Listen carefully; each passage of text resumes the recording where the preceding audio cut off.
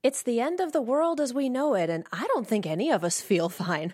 Welcome back to the AfterBuzz TV Voltron Legendary Defender After Show. Tonight we are talking about episodes 5 and 6 from Season 8, The Grudge and Genesis. We are looking at the space-time continuum, time slippage, and whether or not you can truly socialize with people. We are going to take a look at that. We'll see you after the opening, and team, it's time to form Voltron. You're tuned in to AfterBuzz TV, the ESPN of TV talk. Now, let the buzz begin. Nothing like doing a bait and switch for the opening song. Oh, I love it though. This is so good. There's something about E.S. Posthumous that's just apocalyptic music, and nothing better than Pompeii for that. Yeah, I feel like I think this is more fitting for the second episode than it is the first, but it's very fitting nonetheless. It definitely is, and considering where we leave the second episode, put this as my soundtrack. The Voltron music is beautiful, but put this as my soundtrack anyway. This and Muse, for sure.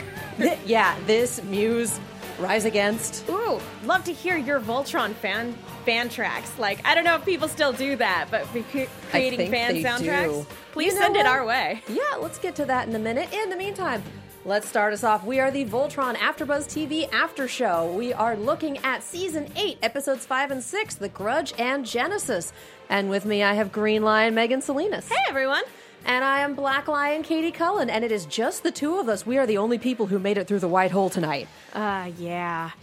Everybody else is still stuck on Orion. That's kind of a bummer. They're doing their best, but it's a little awkward. So we are going to get this ball rolling, and as always, we have a little housekeeping to start off. We are only talking about Season 8 up through Episodes 5 and 6. I don't see us dropping a spoiler warning for the rest of the season tonight, so keep the hashtag clean, keep the live chat clean, keep the comments clean. Don't spoil people who are watching along with us, because I know people are, and I salute you. I have no idea how you've managed to last this long, but we will not spoil you here. And as usual, the rule for the Tavern of Lions is be nice or get out. Everyone has opinions. I'm very certain that you can express your opinions in a good, respectful manner, and if you can't do that, we're gonna ban you from the channel.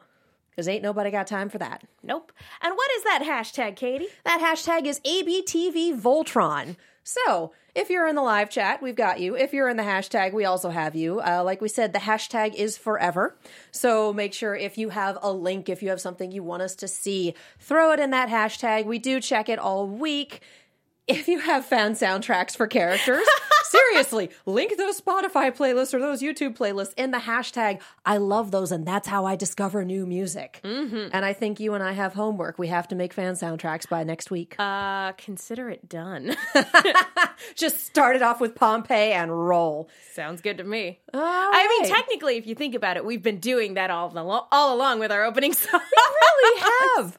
I have no regrets. There's probably a couple repeats because we have very particular taste, but you know what? It's fun. It's fun. Everything's fun. But before we get started on that fun, we have one more announcement for you guys. Hey guys, before we move on, we just wanted to say thank you so much for making us the ESPN of TV Talk. For us to continue to grow, we could use your help. If you're on YouTube right now, hit that thumbs up button and subscribe. And if you're on iTunes, please give us a 5-star rating. But no matter where you are, leave us a comment so you can get involved in the conversation. Being a part of AfterBuzz TV has meant so much to all of us, and we truly appreciate you supporting us in doing what we love.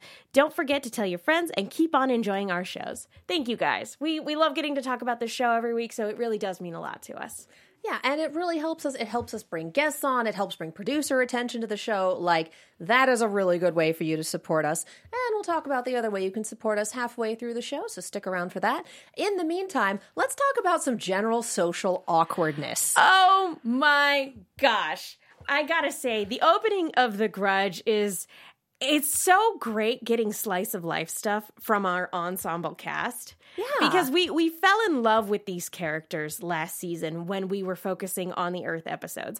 And so, now that our Paladins made it back to Earth and that Sendak has been taken care of and they're back in space and everything like that, the focus has been back on Voltron. So it's really nice to take some time to look at these guys again. And it's so nice. It's so nice getting development from all of these guys. And this addition to our ensemble cast, we have Acxa, who was a Galra general and then a free agent and is now working with the crew of the Atlas and kind of sticks out like a sore thumb. Just, she tries, but she does not socialize well. And that's kind of our thread for this episode in between. This is our B story thread, is I have it in my notes as Acxa doesn't socialize, because if I can make a terrible Green Lantern reference, I will. So we have Veronica doing her absolute best to try to loop Acxa into these conversations. Hey, did you ever have a pet? Hey, come join us for lunch. Hey, this. And every single time, no one really knows how to handle it. Like, well, we didn't keep pets, but one of my companions was bonded with an immortal cat that allowed her to experience the world. And then when she was murdered, we had to ditch the cat so we couldn't be tracked. It's just like, there's no way to follow up this story. But was it a cute cat? I mean, yes. Does Kova have his own Instagram? Like, would Nardi have been the type of person to give Kova an Instagram? I feel like Kova would more have a Twitch stream. Go on. Well, people do live streaming for Twitch all the time, and people do slice of life streams and whatnot. It's not all video games. And given that she's basically, Nardi was able to see through Kova, I can see that becoming just like, hey guys, we're going on a mission, so we're going to strap the GoPro to the head of the cat. Let's check this out. Please do not ever put a GoPro on the head of your cat. Don't do that. Don't do that. I don't care if your cat is immortal or not. That's not something you do.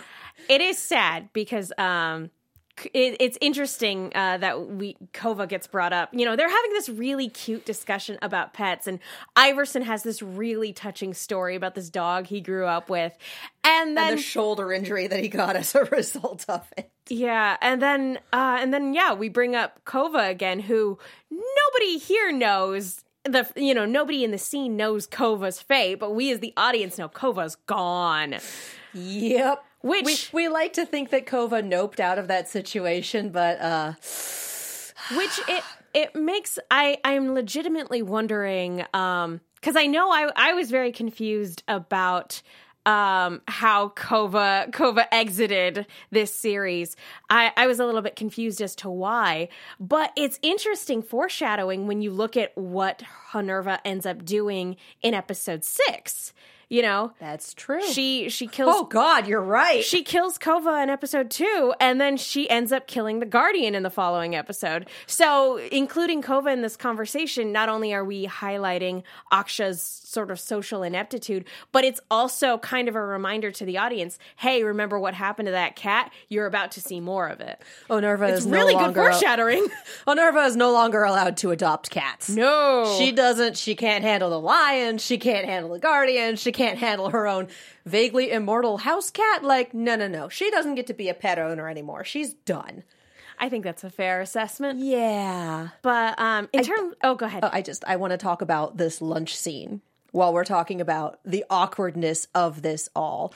Because people in chat are joking about, it's Acxa's first day of school. She's an exchange student from the Galra Empire. Yeah, this lunch scene reminded me a lot of high school. I'm like, I feel like everyone has felt this at least once in your life. Like, I'm at the wrong table. Oh, absolutely. Like, when at some points in school, I was strictly disinvited. Like, that whole you can't sit with us thing, that happened to me more than once. Oh my goodness, really? Oh, yeah. No, I wasn't always the amazing person that I am today. So it was more that the popular kids did not want to sit with the self-professed nerd. And you know what? They can do them. I'm doing just fine. But yeah, so Acxa getting invited over to sit with this very close-knit group, and then just, God bless Leif's daughter. I love her. She's wonderful. Please do not make the person where charisma is their dump stat do the small talk. That's the bad thing, is this was already an awkward situation, and Leif's daughter's solution to the awkward situation is to point out how awkward it is, because surely that won't make it more awkward. And assign a cause. Like, we're probably super awkward because you're Galra, and just, of how you were born. You know, that thing you have absolutely no control over and didn't ask for. The reactions from everyone else, just Kincaid straight up dropping his food. I feel like this is the best thing that James Griffin has ever done. Face down in his plate of food as a reaction to what's happening. Just, I would like to hide. There was nowhere to hide. Let's ostrich this. He's face planting, and just that little shot of Kincaid just sinking in his chair was, oh goodness, there goes the phone. That shot of Kincaid sinking in his chair was it was perfect. Just the reactions for this, because again, this is one of those scenes where everyone can relate. Everyone has done at least one part of this, been the person left out, sat at the wrong table, heard someone say something gloriously boneheaded and just not wanted to be in the room anymore out of sheer secondhand embarrassment. This is one of the... Voltron's really good at this. It's really great at its action scenes. It's really great at its character development. But so many war stories overlook the little things that make people people. Can't say make people human because not everyone is in the show, but the things that make people people, the ridiculously awkward conversations, the attempting to reach out to someone you may not have things in common with, like these grounding moments. Voltron excels at those. What I love is that Acxa isn't trying to be ingratiated in the group, but she's also not overtly trying to push them away. You know, she is just kind of being herself in a weird, you know, in a closed off manner, mind you, but she's not the one, you know, pushing people away. It's just like, hey, you know, I've never fit in. Why should I try? And it's Veronica who's constantly like, hey, come sit with us. Hey, did you have any pets? Like constantly being like, come on, come join the group. Come join the group. I think it would be great. And Acxa's just like not reciprocating. And I really appreciate that because in other shows, I feel like characters would be overtly trying to push people away because it's like, no, I don't need any friends. It's not like that. It's a lot more low key than that. It's just like, I've never fit in. Why should I try? Yeah, Acxa's not great at people outside of combat or chain of command situations. Like, she was great with Lotor. She was great with the other generals. Like, she gets people, but it's the social niceties that are just like, oh no. No, I mean, sure, let's give this the old boot camp try, because I don't think Galra College exists. But well, the only people she's really been connected with are in this case now her enemies and dead, or in another dimension, or Keith, who's not hanging out with a lot of, he's not hanging out on the Atlas on a regular basis. Yeah, because at this point Voltron is still split off. And we kind of end this thread with the shooting gallery and Acxa reading Veronica being near her as mistrust, like, oh, she's monitoring me because she doesn't trust me. And Veronica making it very clear, like, I'm trying to reach out to you. I'm trying to bridge this gap. We don't have to be the best of friends, but I'm just trying to help you fit in a little here. Because everyone knows what it's like not to fit in. So she's trying to ease that transition. Well, and also she appreciates that Acxa's definitely made wrong choices in the past, but she's like, you're the type of person who's trying to turn their life around and do the right thing.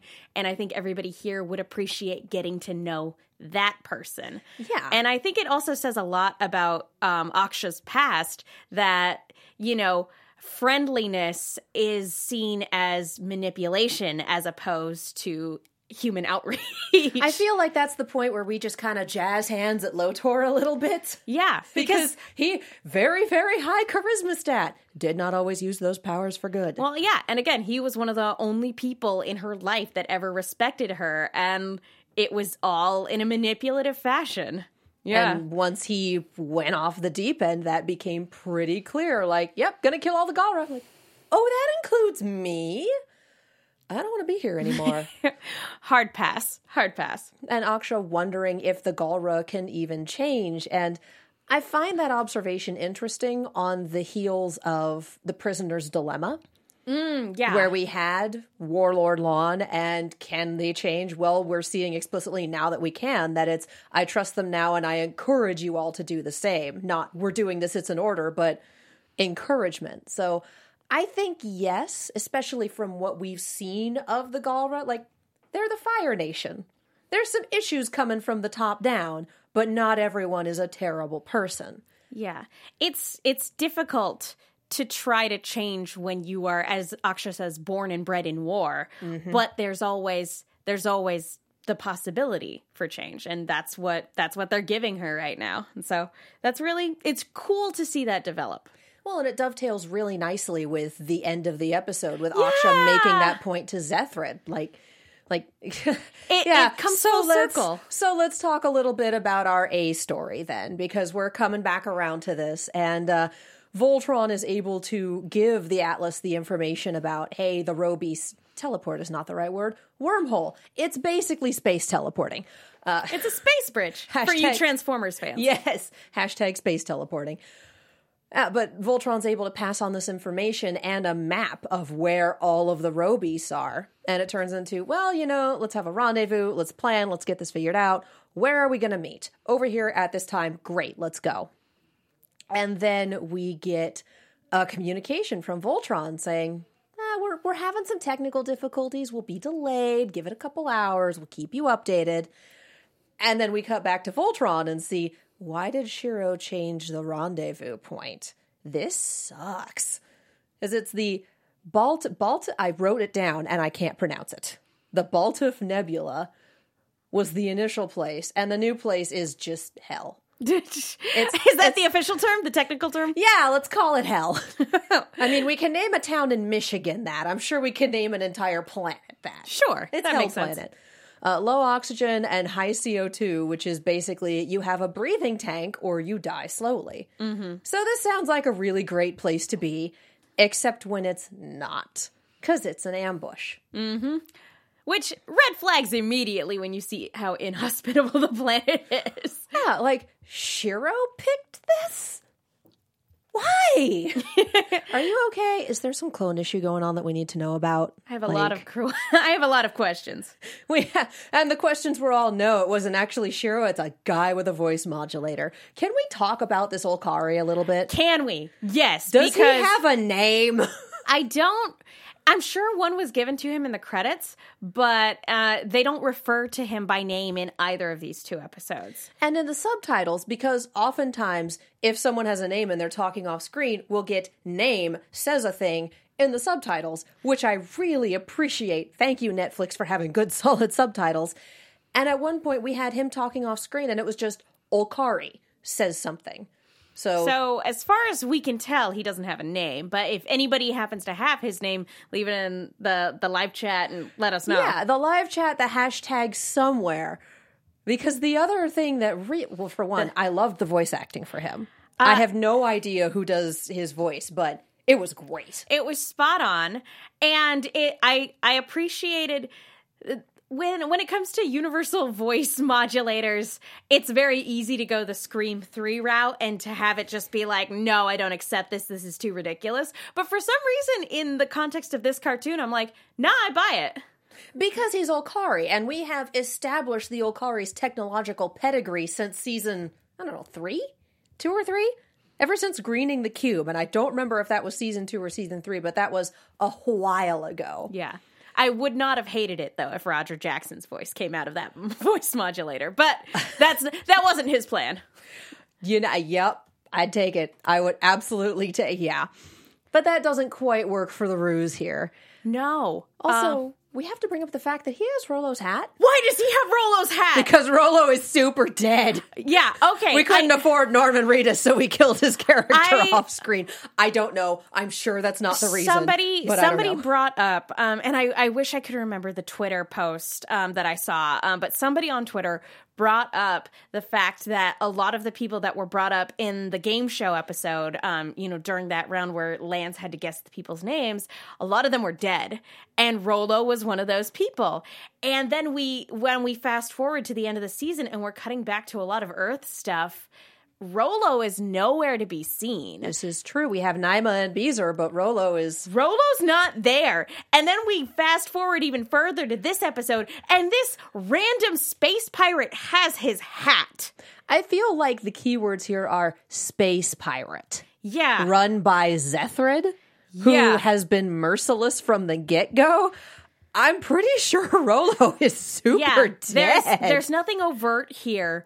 There's nothing overt to confirm or deny. I mean, it could be that the worst tragedy to befall Rollo is simply that he lost his hat. But I think the Volcari picked it up and went, yeah, I'm keeping this. I think the implication is that this character's dead. And that's really sad. That's a really sad subtextual thing to just have in the background of the show.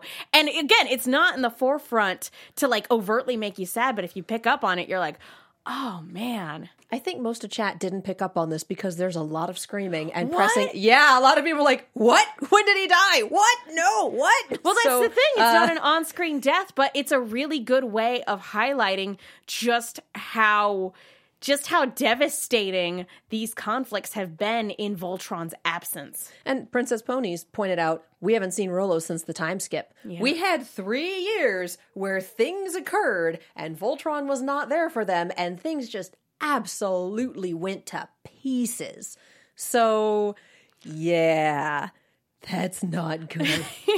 Sabrina says hi, and chat says, there's a theory that Rollo was killed and one of the creators drew one of Rollo's last moments. I'm gonna need some sources cited on that one. Like, if anyone has a link to this, please throw it in the hashtag. The chat will not let you put links in there. You have to be an admin for that. But I could definitely see that being something that, because they've talked about in the past on our show about, wanting to do more stuff with the Voltron Coalition, but not necessarily having the time for it. So I could definitely see that being something that they just didn't have time for, but that they wanted to do. And so they kind of put these little clues in there to be like, well, this was a scene we wanted to put in, but like we didn't have the time for it. So like you can pick up on it though if you're an eagle-eyed viewer. Yeah, the very, very heavy implication here is that he did. Which is sad. And R.I.P. Norman Reedus. Well, and he was probably killed by these pirates because how else do you get the hat?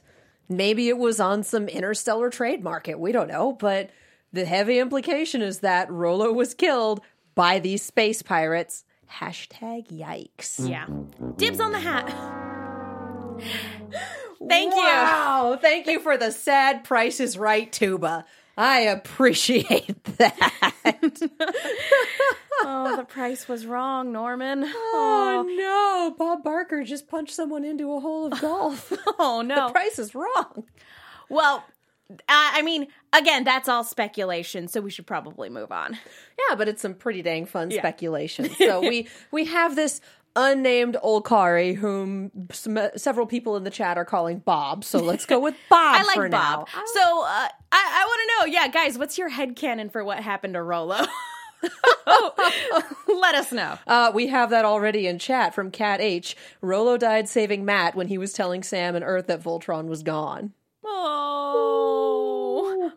I both love and hate that. It's beautiful. And Firebad Tree Pretty says Nolan North voiced the Olkari tech. That makes sense. That explains it. That makes sense. And I missed with the table here. Maybe not do that anymore. Yeah, because we've had Nolan North around. He's been Sam from the get-go, but okay. That makes sense. That's the Nolan North voice that I'm accustomed to hearing. That's why. Yeah.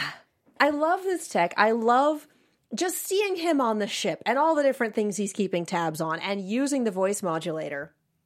And I love watching him screw it up. Well, because eventually the voice stops being enough. As the longer the conversation goes on, the less likely you are to be able to keep up the deception, depending on how much you know about the person. And so he starts using really formal language that really doesn't sound like Keith. And then, oh yeah, Lance will fix it. Right, Lance, the navigational genius. Affirmative. Do Olkari not understand sarcasm, or is that just Bob? It might just be Bob. It might just be Bob. You know, we probably shouldn't call him Bob because that's the name of the god figure. Oh, that's right. That's the Elemist. Oh, guys, we need a different name for the Olkari. Joe. Let's go with Joe. Joe's we don't have fine. Joe, do we? I don't think so. I don't Maybe think we Alan. have a Joe. Alan. Shoot. Now he's Alan. Okay, he's Alan now. He's Alan. Okay. But yeah, I mean, it because he doesn't pick up on the sort of social cues that Veronica, and also he has no way of knowing that Veronica is Lance's sister, and that Acxa, who knows Keith pretty well at this point, or as well as you can know somebody like that, given the circumstances, like they can pick up enough that this doesn't seem right. Something seems fishy about this. Yeah, and also not picking up on sarcasm. Yeah. Like, I thought that was a universal language. Maybe not on Alcarion. But what I love about this is that it was a completely different strategy than the last time we saw the Space Pirates. Because the last time we saw the Space Pirates, they could go in and just take people down through brute force. Their forces are much more diminished this time around, so they have to rely on subterfuge, and that creates a really interesting scenario that we have on this desolate planet. Well, and I don't think they had Alan with them beforehand. No, and now we have somehow recruited Alan, and that's his name now. Gonna get used to it. It's Alan. Now, I'm wondering whether or not he bailed on the planet before the Robeast attacked and destroyed it. I'm going to go with yes, because I don't think it's been too terribly long since the Robeast wrecked Alcarion. Yeah. And it sounds like Alan has been with the pirates for a chunk of time. So he was probably out just doing his own thing, and it turns out your planet's gone. Sorry about that. Yeah. These things do happen. These things, they were a bunch of stiffs anyway. I'm having a better time out here. I think that's a fair assessment. Yeah.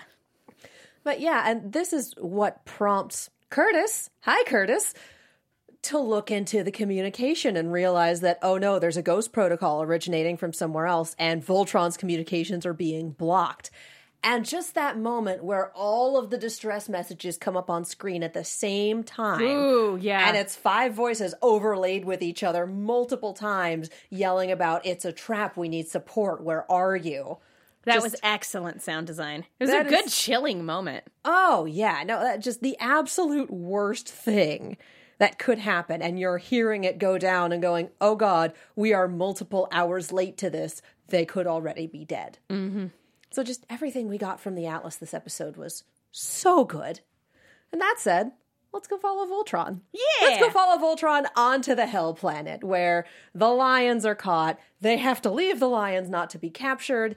And then it turns out that they're being tracked because their encryption protocol has been hacked, has been targeted, and anyone who has it can tell exactly where they are. Thanks, Alan.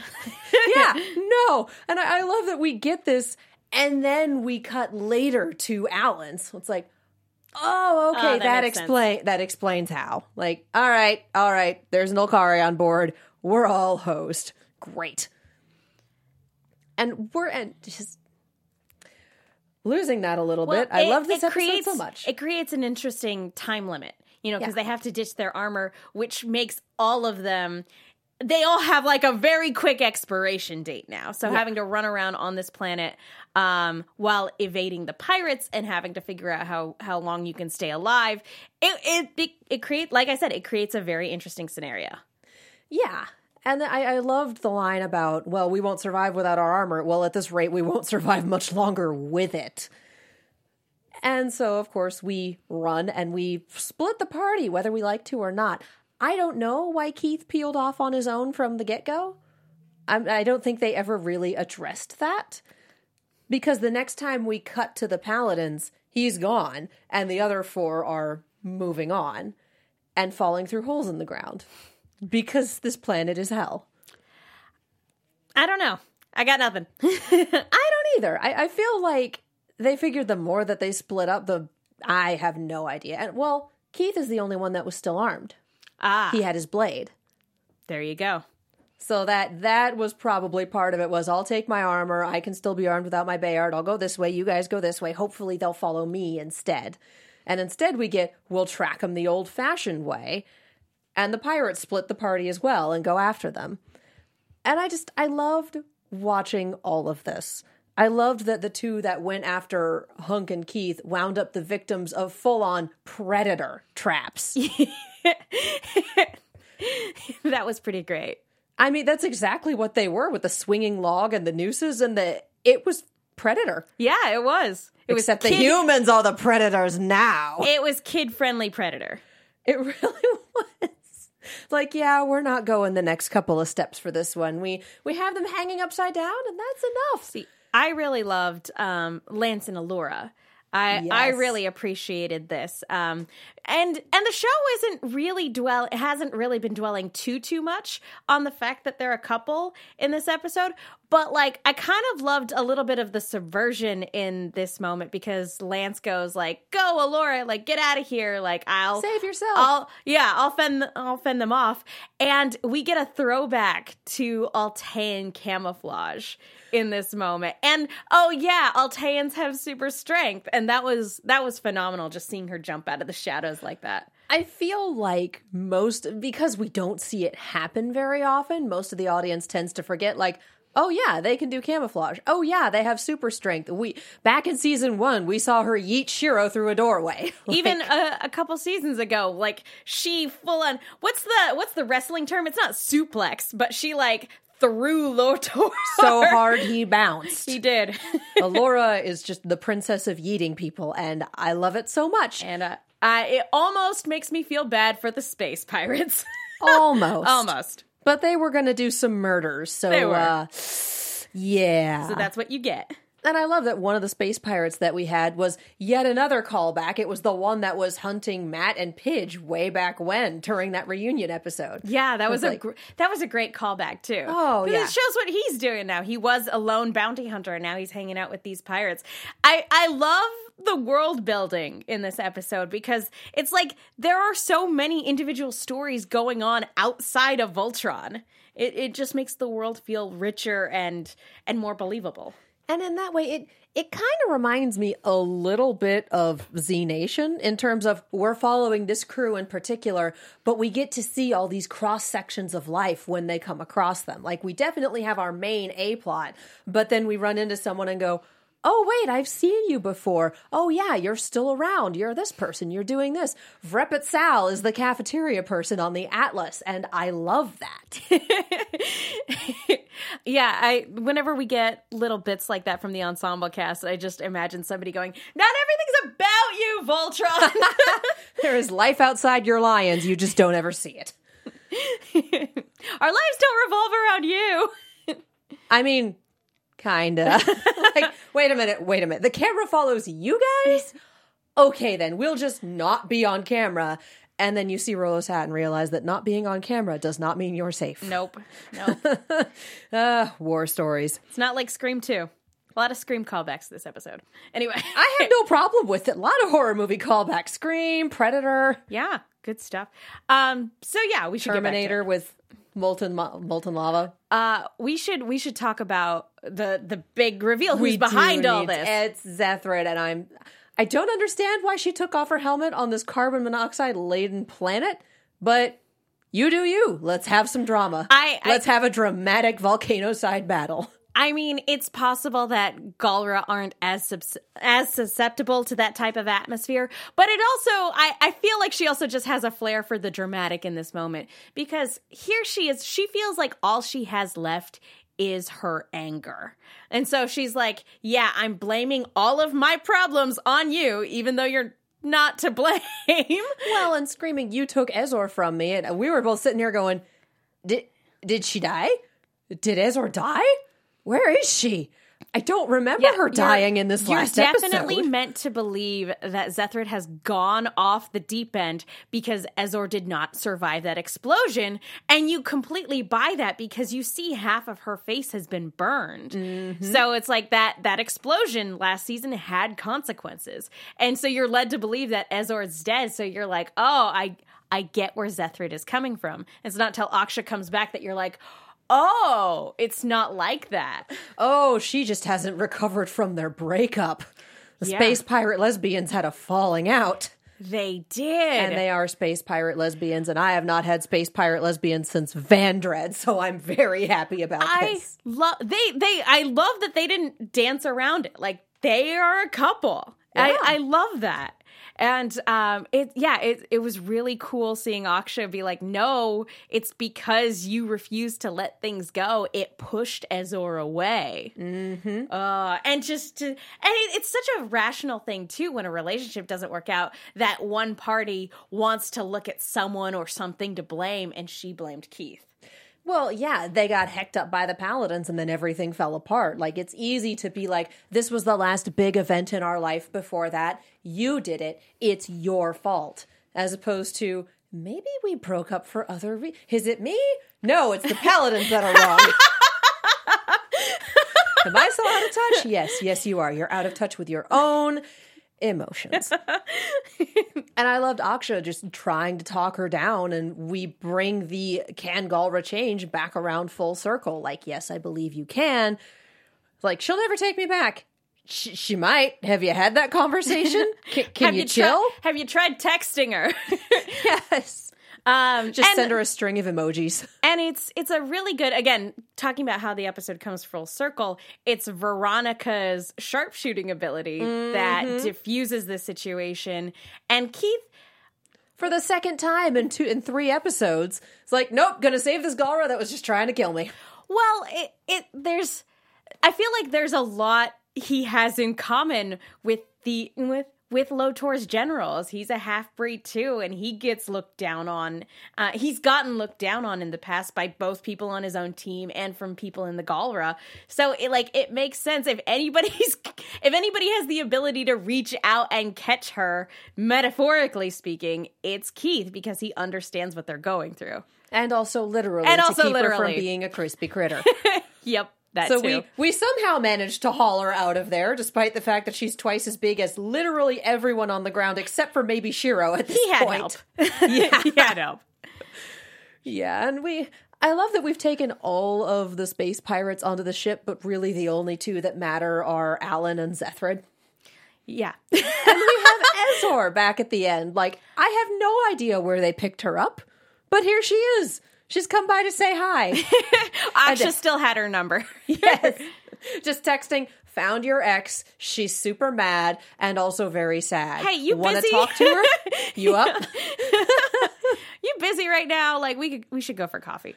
So your ex tried to kill us. Do you want to talk to her? I really loved bringing Azor back. Like, it was such a relief because I don't want to bring like a controversial opinion into it, but after Adam last season, I think a lot of people, like, it was very easy to jump to the conclusion that Azor had been killed. Yeah. And I there was, my heart broke in that moment because I was like, oh no, not again.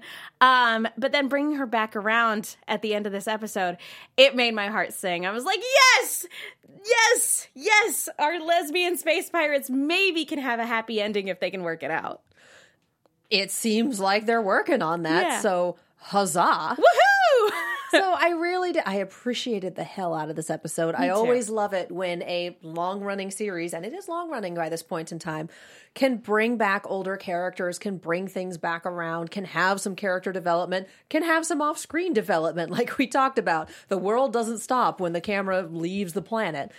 It's so nice. It is. This was very well done, very well ended, just good execution. Mm-hmm. You have anything else to say about it? Just that all of this development feeds really well into the next episode. Well, before we get on to that one, we're going to talk to you guys a little bit about iTunes. That is, along with heading to the channel, along with subscribing and doing all of that fun stuff that we talked to you about at the top of the episode, iTunes is the other really good way to support this show. It helps us rise in the podcast ranks if you rate us, if you leave comments, all of that fun stuff. So when people search for Voltron in iTunes podcasts, they find us up towards the top. So helps us get new listeners, helps us get guests, helps with the production, all of that fun stuff. So head over to iTunes, rate us 5 stars because there are 5 lions, and that's the only way you can form Voltron. And leave a comment. We like to give shout-outs when you do. A special shout-out on iTunes to Katie Holt is my queen on iTunes, who gave us 5 stars. Love you so much. This is an amazing podcast, and love y'all so much. I will truly miss this. We will too. And thank you so much, Katie Holt is my queen. Yeah, thank you. I agree with your choice in characters. Mm-hmm. I concur with that assessment. Yes. So thank you guys. And we've got Jason Calare in chat saying, first time seeing the stream live. Oh, hi! Welcome. Good times and great oldies. And a ding. Let's head over to our next episode. Let's do it. This is why we picked Pompeii as our opening song. Yeah, things escalate very, very quickly. Genesis is where things go down. Mm-hmm. And we start with, we finally managed this rendezvous with Voltron and Atlas. So let's talk about what's going on. And what's going on is robeasts everywhere. Yeah. Honerva's finally putting her plan into motion, and they're able to figure out, looking at all of this data, we can figure out they are coming from Orion. And they're on all these different planets, and right now they're just kind of chilling with particle barriers around them. Nothing is happening. What do we need to do? And I love all these different plans that are thrown out. We need to go try and take care of the robeasts. We need to go after Honerva. We need to stay the course. Like, I love all these different schools of thought and how they're all presented equally and they all come together for a multi-part plan. Mm-hmm. Like, I appreciate this. I think some of the most interesting scenes in these last couple seasons are just the boardroom, where they're all just kind of going over the information that they have and trying to figure out what to do next. Yeah, and how the different plans that they present really reflect the different characters. Like, Allura really wants to go after Honerva. She wants this problem taken care of, and she is super mad. She finally found out there are more Alteans, and they're still being used. Yeah. Like, this family line is really good at using Alteans. Yeah. Whereas Shiro is looking at a much larger... what he considers to be the bigger picture, or at least a different aspect of it. We're staying the course. We're doing what we need to do. And then there's the whole, hey, we have a bunch of robeasts on these different planets. Should we address that? Should we take care of that, maybe? Yeah, it's interesting getting, like, the humanitarian perspective. Like, our focus should be on search and rescue and evacuation versus, like, well, if we just go and take care of the problem, then we won't have to evacuate any more planets. So, yeah, it's interesting seeing, like, where our priorities should be going. And then in the middle of our boardroom, scene, it's time to go. Yeah. Let's get this party started. The decision sort of gets made for them. It's like, okay, going to Orion. Because we know that she's got the cubes that they're able to refract energy and generally strengthen a signal. And she's got all these different planets with all these different robeasts that we know can siphon an entire planet's quintessence. Look at what happened to Alcarion. So basically, we are going to murder a bunch of planets to power up a galaxy-killing machine. Because that's what this looks like it is. We've created a giant Komar, and we can murder entire galaxies at a go, because Vampiric Touch is a terrifying spell to have. Mm-hmm. And that's what we're working with here. So then we wind up with this three-pronged plan. The rebels are going to go and take care of evacuation, make sure they know that they're not getting any backup, which is just like, have fun with the evacuations, guys. All the firepower is going this way. Best of luck. See ya. And yeah, Voltron and Atlas heading to Orion to kind of meet the problem at its source. And I love that we keep cutting back to Slav and all of the different reality manipulations. And, well, if it's this, it's this. And if it's this, it's this. What color are your socks? Yeah, I feel like he was like the only source of comedy in this episode, because it was very serious and very high stakes. And even, but it was really great to be like, to just get a little bit of Slav back. He's one of my favorite characters. Like, when they first introduced him, he kind of drove me bonkers, but... in the same way he drove Shiro bonkers. Yeah, there's only so much you can work with all of what happens with him. But again, he's fun. He's a lot of fun. And for him, this is serious. What color are your socks? Because that determines what reality we're in. And someone who is so tapped into the idea of different realities and how they change and how the tiniest things can make the biggest differences. Turns out you really need someone like that in this season, because we're leaning into this multiple realities thing so hard we're horizontal. Yeah, and to the point where it starts becoming overtly that towards the end of the episode with Honerva. And I have to say that's one of my favorite sequences in the episode is just Honerva starting to open up the different realities. Yes, and just seeing her flashing back and forth up and down her timeline. Yeah, I wish we had the time to just go through it frame by frame, because there are quick flashes of the different iterations of her throughout her life. It's done very quickly, but it's a really cool effect. Yeah, I picked up on 3. I picked up on young Honerva, I picked up on Hagar, and I picked up on, current times. Yeah. It was so cool to watch. Oh, yeah. Now, all of this was absolutely beautiful in this utterly horrifying fashion. Because we're approaching Okarion, we're expecting the Guardian. Nope, more robeasts. Yeah. Where the heck has the Guardian been this entire time? This is where that bit of foreshadowing we were talking about with Kova comes into play, which, again, I didn't realize it was foreshadowing until we watched through these episodes again. Yeah. Wow. And my notes say, hey, we found the Guardian, just in time for it to be horribly murdered. Yeah. Like, we have all this quintessence from all these other planets. We summon up the Guardian somehow. We completely murder it. She sucks it dry. And that's how she's able to rip open realities. Like, all of this is a conduit through Honerva. Everything that has been built on Oriand, the cubes, the robeasts. There we are. That's the word. Everything that's happening because she wants her kid back. Yeah. That is what we have so much good combat here. We have Atlas in full giant robot mode. We have a character death scare that, Razavi is my queen, and I was terrified. Oh, man. I'm so glad they made it out of that. Okay. Well, she's one of my favorites. So I'm like, Yeah, and it's the first time that we've seen an MFE fighter take a hit like this. Usually they're in and out and doing pretty well for themselves. And this time it's, nope, I'm hit. All my systems are hecked up. I'm having trouble. And I'm sitting here going, oh God, they're going to kill her. No. If they kill Razavi, we riot. Yeah, kind of. Like, I was not okay with that. I would have been very upset. And just, we have this rapidly mounting tension because Voltron is out of this fight. They're already through the white hole. We have 2 robeasts and they're causing so much trouble. And we have a cell block breach. Yeah. We have the prisoners coming up to the bridge. So there's all these different shields are low. They're locking onto us. They're draining our quintessence.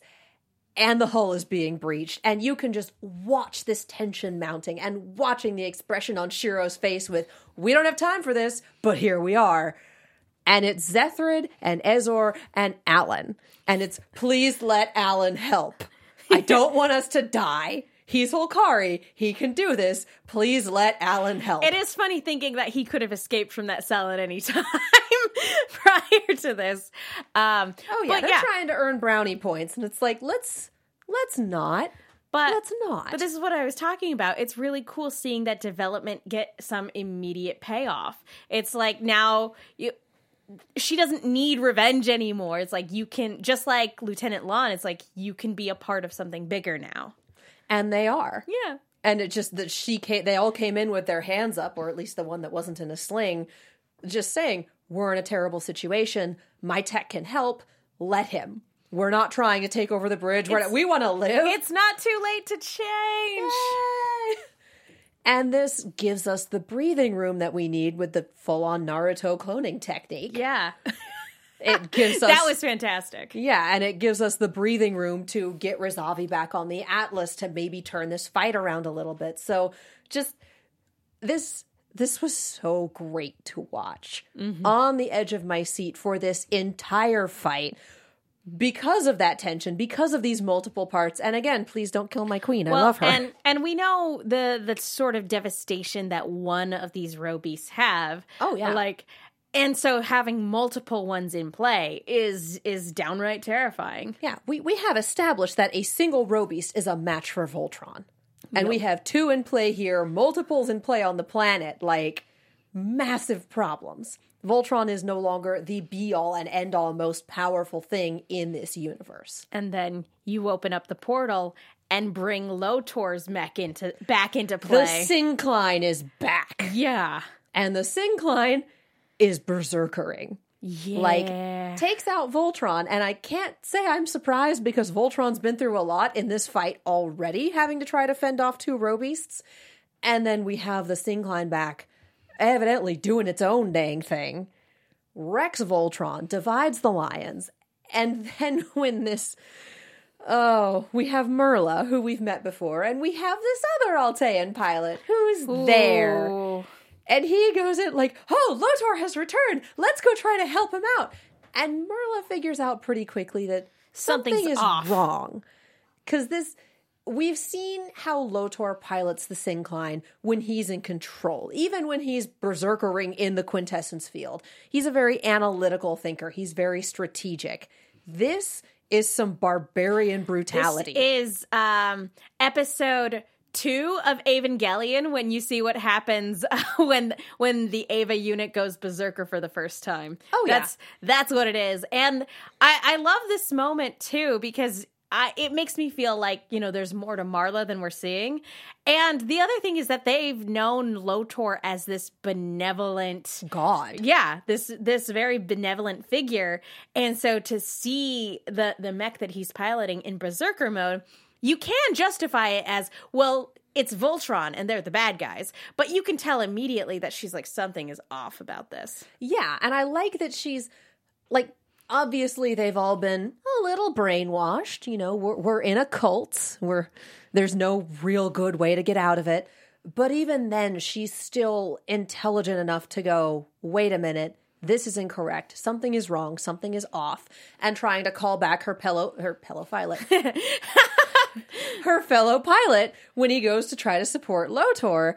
And that ends in his immediate and horrible death. That was really grisly. And showing that the Syncline is also a match for these Robeasts. Yeah. Even though it's been in the quintessence field for God knows how long, there has been no mechanical breakdown here. It's terrifying. Yeah. Just watching it go. And that it I wonder if immediately it's just turns been on. absorbing quintessence like a sponge. Probably. Eee. And that it just immediately turns on, presumably, its allies. So this is a bad situation for everyone involved here. And Allura takes the moment to go, wait, this is all going through Honerva. I can take her out now. Which has been her objective this entire time. Yeah. Because we have to stop Honerva. Yeah, and all the lions are down and unresponsive, but Blue landed close enough that Allura's going, you know what? Let's do it. Opportunity knocks, and I am answering. And she goes after Honerva, and we have this conversation in the void. Because Honerva is a little broken. She's magic, yes. In terms of her character balance, she is a little broken. And she could essentially stop this moment, put Allura in this void where we can have a couple minutes worth of conversation. And we do all of this, join me, and together we can rule the galaxy as father and son. What the hell ever. But she also makes the very, very good point that right now, I am the only thing controlling Lotor. Like, the Syncline went after the Red Lion, and she stopped him right before Allura got to her. I am mixing up names. There are so many 3-syllable names that end in A on this show. But yeah, she's like, I'm the only thing keeping my son from killing your friends. And so Allura has to make a split-second decision, stop Honerva now, and lose my friends, and namely specifically Lance. Lose Lance.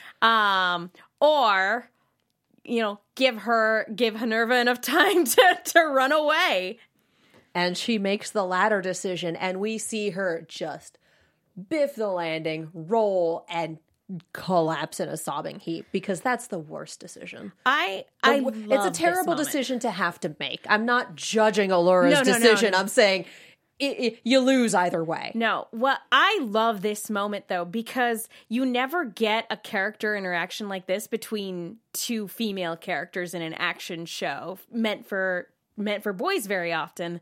Two women of color. Yeah, I loved this because I feel like in old Voltron, there were so many situations where it was like, well, do this or we'll destroy the princess who's immobilized right now. And, they're like, okay, well, we'll have to let you go this time. And so having the situation reversed was so refreshing. Yeah, it's bad. It's bad for all of our characters because Honerva and Lotor get away. But like I said, I loved seeing this character moment. It was a thing of wonder and beauty, and also utterly emotionally devastating. Well, yeah, this whole episode was. That's the thing, is that Allura has to live with this choice now. Like, so later on, if things get really, really badly, she could look back on this moment and been like, oh, I should have killed Honerva when I had the chance. But if you kill Honerva, you have the Syncline, which is a berserker right now, going off, all of the lions down, and God knows what's happening on the other side of the white hole. This was a no-win situation. And this entire colony of Alteans and their robeasts watching you having just killed their goddess. Yeah. Like, you're absolutely right. This is a no-win situation. This was a no-win situation, and that's where we leave the episode, was we failed. We failed. I mean, everyone manages to get out before the white hole completely collapses, and that was one of those, well, we can't escape. The only thing we can do is wormhole, but we're not leaving Voltron behind. A Metroid style, we have to escape before everything explodes in on itself. But just Shiro's unwavering confidence of, they'll come. They'll arrive. Yep. Like, they will make it here. Like, I know them. They will make it here, and then we'll leave. But all of Oriand is now a ship. So this whole planet's done. This white hole is done. This font of knowledge has been utterly desecrated and now destroyed. And we have Honerva with a ship, a bunch of robeasts, the Syncline, and the upper hand on her way to God knows where. Decisions were made. Decisions were made. So, yeah. We all of our paladins walk away alive, but at what cost? Yep. Pretty much, Which is a really good way to leave the episode. But at what cost is basically this episode. Mm-hmm. And it's, this one was just a rough one to watch. It was incredibly well put together. Again, I cut back to the bridge scene with how just the mounting tension, everything was equally important. And we, throughout it, we're also cutting back to the rebels getting these people off of these planets that are being destroyed. Like, you're seeing all of this destruction being wrought across this galaxy, going, oh, this is rough. Yeah. It's fascinating to see what lengths Honerva will go to get what she wants. And what she wants is her kid back. Yeah. And yay, she has him. But at what cost? At what cost? Because we also get that monologue from Slav talking about time slippage and all these things that are happening, and it's screwing up the crystal and it's causing issues. And also, take off your socks. Yeah. It makes you wonder what sort of repercussions it's going to have on the overall fabric of reality. Because we've specifically said now, it's a tear in the fabric of this reality. It's causing issues. This is bad. Mm-hmm. We're kind of getting into Spider-Verse territory here, and I love it. I love that. So much. And we'll talk about that more later once we get further on in the season. And those of you who have seen both know exactly what we're talking about here. And for what we are keeping to our own spoiler policy and not touching on that. So for now, do we have anything else to say about these two episodes? Just that I love all the character-driven stuff. The mech animation in the fights was fantastic. All in all, wonderful. Yeah, wonderful set of episodes. These two were incredibly well done. So thank you, Voltron team. We loved them. I'm also really glad that we got to talk about them back, together, because they go together really well as a unit. They really do. Yep. I'm happy with how all of our episode pairs shook out for this season, because sometimes they get a little awkward, but for this, in terms of planning, they shook out extremely well. Yep. So yeah, that is what we have for this episode. We'll see you guys next week. Thank you guys for tuning in. Thank you for joining in the conversation. Remember, give us your character and your show and your episode music playlists. Throw those in the hashtag for ABTV Voltron. We love seeing new music. I personally love putting together soundtracks for characters for people. And once we have ours made, we'll share those too, because that's a super fun thing to do. Sounds good. So that's your homework for next week. We will shout out some of our favorites, so throw them in the hashtag ABTVVoltron. And in the meantime, Megan, where can the people find you? You guys can follow me on Twitter and Instagram at The Menguin. That's TheMenguin. I also do a Lost retrospective podcast called No Love Lost, so be sure to follow that. We just dropped a new episode today with a special guest, so be sure to check that out. You can follow Blue Lion Alexis Torres at atorres890, Red Lion Emma Fife at Emma Fife, and Yellow Lion Mark Donica at Mark B. Donica. I'm Katie Cullen. You can follow me all over the social medias, as well as on YouTube and Twitch at Kiaxet, that is Kiaxet. I also do unboxing videos for Fanversation, and I'm on an Overwatch podcast called On the Point. We had a good episode here on this side of the white hole. We're going to go through the other side and see what happens, catch up with the rest of our crew. In the meantime, thank you guys so much for watching, and we'll see you next time. Bye! Our founder, Kevin Undergaro, and me, Maria Menounos, would like to thank you for tuning in to AfterBuzz TV. Remember, we're not just the first, we're the biggest in the world, and we're the only destination for all your favorite TV shows. Whatever you crave, we've got it. So go to AfterBuzzTV.com and check out our lineup. Buzz you later! The views expressed herein are those of the hosts only and do not necessarily reflect the views of AfterBuzz TV or its owners or principals.